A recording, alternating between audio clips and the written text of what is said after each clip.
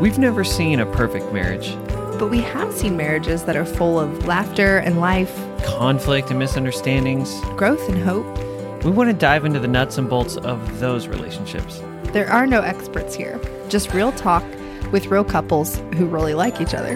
This is Marriage Lab with Aaron. And Jenna. Good.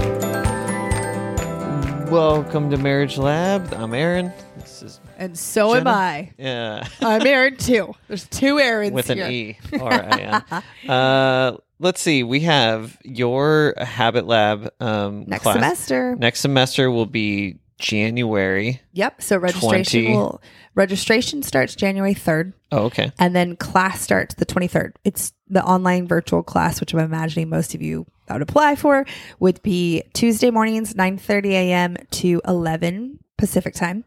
And we'd love to have you.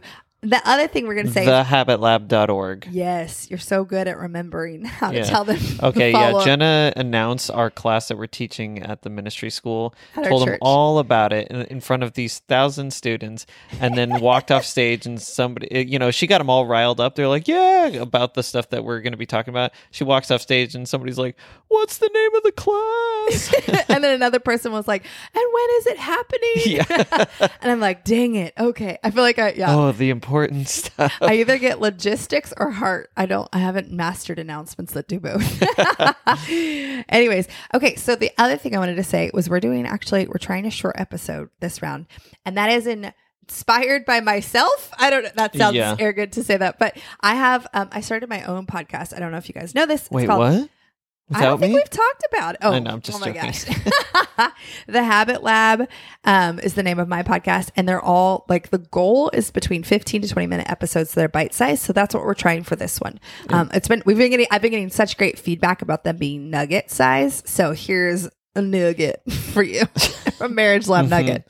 A Marriage Lab nugget. So this is a kind of a little grouping of tools that we've used to connect even and especially when we have maybe a conflict or a logistical problem or something, Or pain, or we're triggered. in which we don't have a solution. Yeah, because that's one of the things if you've been listening for a while, we realized one of our things we believe about marriage is you still You can be connected even in pain and when there's not a solution present. And a lot of people ask how in the world. So these are two little habits that we found with actually the Joy couple, right? The Joy couple, yeah. And actually they were even though we've heard people say this, like Danny Silk has said this for a long time, but when we did this little Joy couple course with the people who put it together, it really took root on another level. You can be connected no matter what's going on. I think that they put the brain science behind it. They actually explained that there's scientific evidence when you're triggered. So it's like when your nervous system is flared at different levels. That's literally what's happening when you're triggered. Your ears hear less sounds, like less tones. Your nuance. eyes pick up less. It's all nuance. So it's not like you go deaf or you can't see, but your eyes notice, like in facial recognition, less subtle cues. So it's like you could mistake everything for angry or passive aggressive. Does that make sense? And then your vocal cords restrict, and you can actually say less tones, like inflection, so you lose some of the variations. You actually in your own. sound probably more angry and aggressive than angry. you actually are. And so these are like literally biological things that are happening in you. So their point in teaching the two little habits we're going to teach you is actually choosing to help turn your connection circuits back on so that your ears, eyes, mouth turn back on, and your caveman brain goes offline, and your prefrontal cortex is more likely the person driving the ship. So you have higher odds for understanding and I guess solutions on some level. Yeah. Or connecting. I mean, that's the main Connecting's thing. the goal, not but solutions. even when you get connected, you're actually creating an atmosphere in your relationship in which you're more connected to yourself, this curious, compassionate, confident self who can come up with solutions. Yeah. So you actually are better at solving problems. So the first one is called joy memories. Essentially, you just recall a memory that you've had with your spouse, significant other, and then talk about it. I remember when we went hiking on the Nepali coast in Kauai, and we got there in the middle of the day, got our backpacks, and we started walking. And once we got off the main path that people do day hikes around, and we crossed that river, and we got into the huge, like, massive bushes and like the Jurassic type of greenery that I had really never seen before. And it felt wild and adventurous. And then at one point we stopped and sat on this cliff overlooking the ocean. I remember that cliff. And ate this little pack of tuna. I literally was thinking, best tuna It was fish the in my life. best tuna I've ever. It And was we the had best Gatorade, snack. and I was like my favorite snack of my life, maybe. Yeah, same here. It was so majestic. And then hiking at night, trying not to step on these like gigantic bullfrogs, and camping in a cave on the beach. Just a lot of joy, us like spending a lot of time together. Okay, what I want to say before you go on, if you notice, he didn't just say that time we went hiking in Hawaii was really fun and beautiful. One of the things to do would be to lean in to some of the details and elaborate. Like, actually, short and sweet's not the point. The longer and more detailed you can go, the more you're flooded with the memories and the serotonin, whatever. I don't know. Dopamine or serotonin, I'm not sure. Hormones. That are the point of the whole exercise, is to actually get the chemical like that make you feel connected to the person. So I think it's not short and sweet. You go and almost like relive and retell that memory until you feel some level of affection or connection in that, like based on that memory. Like you feel a happy dose of happy from sharing that memory. Yep. And then the cool part about, you want to talk about what it does? I think about it like, well, because we come from, our church is big. A big phrase is the spirit. Testimony is the spirit of prophecy. Is that what it says? That's from Revelation. I'm pretty sure. Okay. So good quote. It's I know scripture. Not something our church just made up. I actually did not know that. Okay. I was giving Bill credit. Jen hasn't gotten to Revelation yet. That's sorry guys. still I'm only coming. in Thessalonians. So who knows what's to come. No, but anyways, the idea, it's been interesting as we've been learning more brain science. I love it when we find, like, when science reveals a truth, like a chemical, like, okay, this is a biblical truth that our bodies correlate. There's proof in our bodies that this works. Cause then I'm like, oh, Jesus, like you built us like that. And then your word backs it up. Like you were giving us like, almost like hints to like, hey, that's actually how you operate. So I'm not surprised. So when the scientists, testimonies. yes, testimonies actually release. One of the interesting things about your brain is when you go back and relive a happy memory, like we're suggesting you do, your brain doesn't timestamp it as in that's old joy. So only release half the hormone because it happened 10 years or however, ours happened 15 years ago. It actually, it's like, oh, when you tap into that, you get flooded as if it were now, like with joy as well. So that's kind of what testimonies do, is they flood you with faith. They get your hopes up so that then you actually like prophesy and like can go into like your own breakthrough in a different mind space, like literally. So I think that's when I think of the purpose and how joy moments work is actually kind of similar. It's almost like prophesying and remembering, almost like remembering how it feels like to be connected, and then actually getting that chemical release that helps with connection at the same time.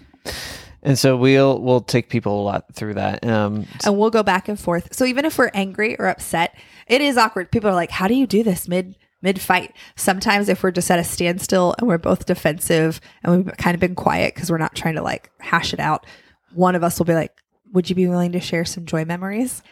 And it's awkward. It's sometimes like when I ask, I'm like, it could be a no. He could be upset. He could be so like often defensive. The answer is no, I don't actually want to do that. The answer internally is he doesn't want to, but 90 times out of 10, he says yes because he knows it'll help. It's like going to the gym.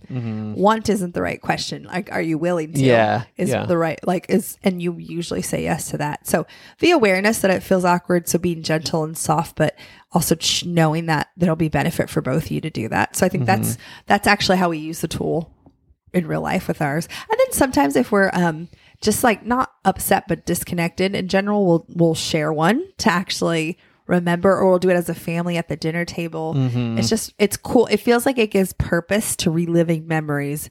Like, oh, we know biologically what it's doing for us. This isn't just like sharing old wives' tales. Yeah, or it's old war stories. it's similar to gratitude as well, and what just like recalling the good things in your life. It's pulling that out, bringing it to the forefront.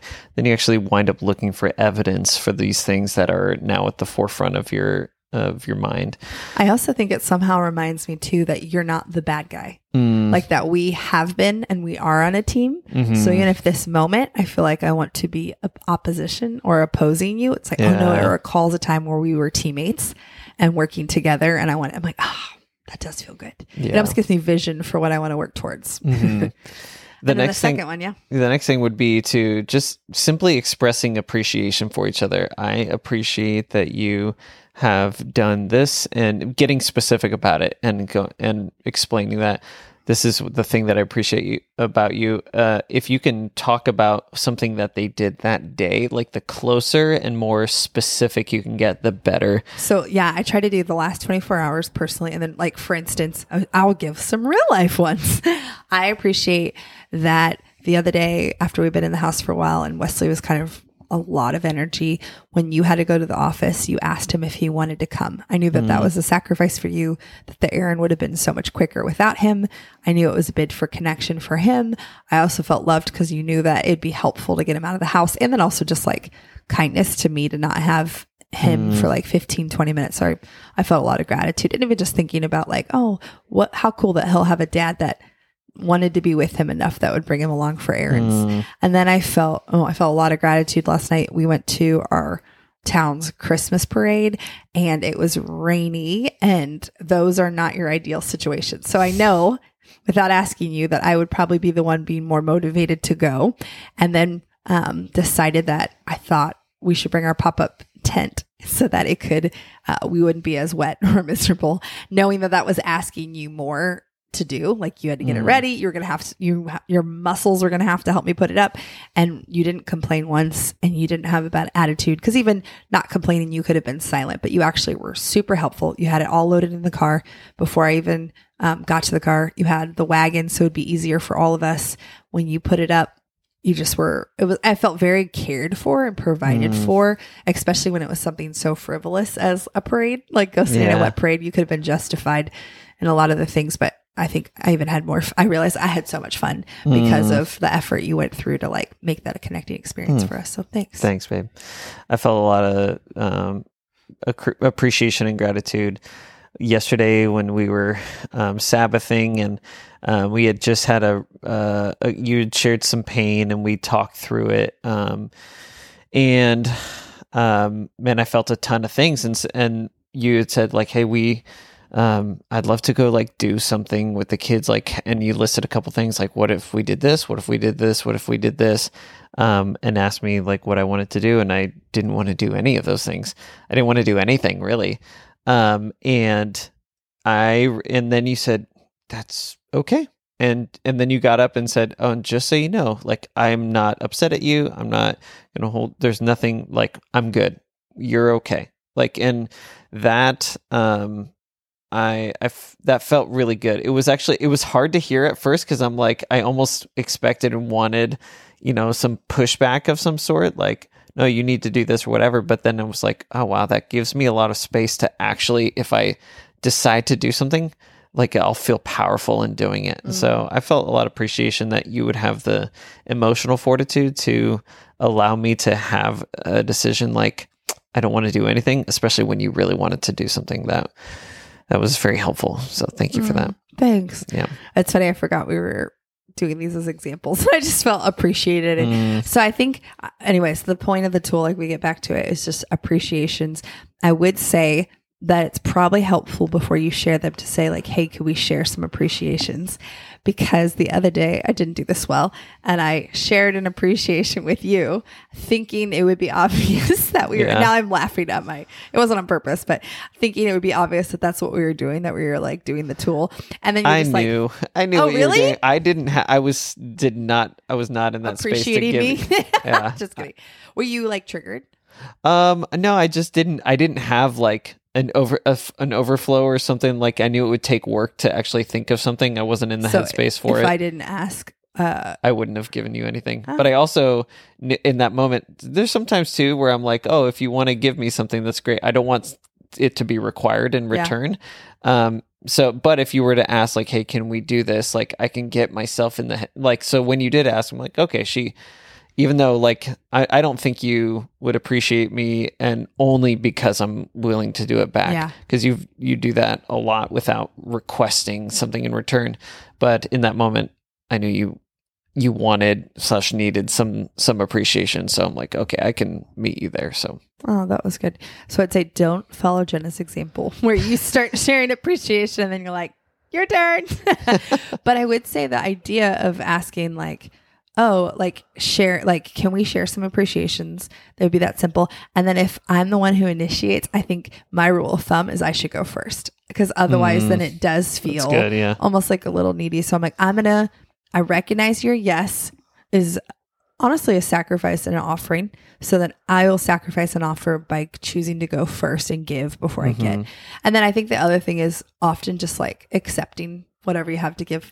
So not being like, that's not what I really wanted, or be like, oh, it's a gift freely given. You don't get to nitpick what it's about, or if they don't do it totally right. Like we've heard people accidentally I appreciate you for finally doing this for once in your life. Yeah. I was going to say, when you're doing that, do not do passive aggressive. Watch yourself, use self-control, actually share gratitude and appreciation. Because honestly, you're robbing yourself. Yeah. It's not just about when you sit in it to receive, like you're in the receiving seat. When you're in the giving seat, you will actually have an attitude shift if you're connecting with genuine appreciation and gratitude. So you're robbing yourself if you're giving a half-hearted, backhanded, passive-aggressive compliment. Yeah. And I would say that even probably more the same than just like you doing this as a couple. Like a lot of people we know will do this like before bed, as they're laying in bed, before they go to sleep, or different things like that.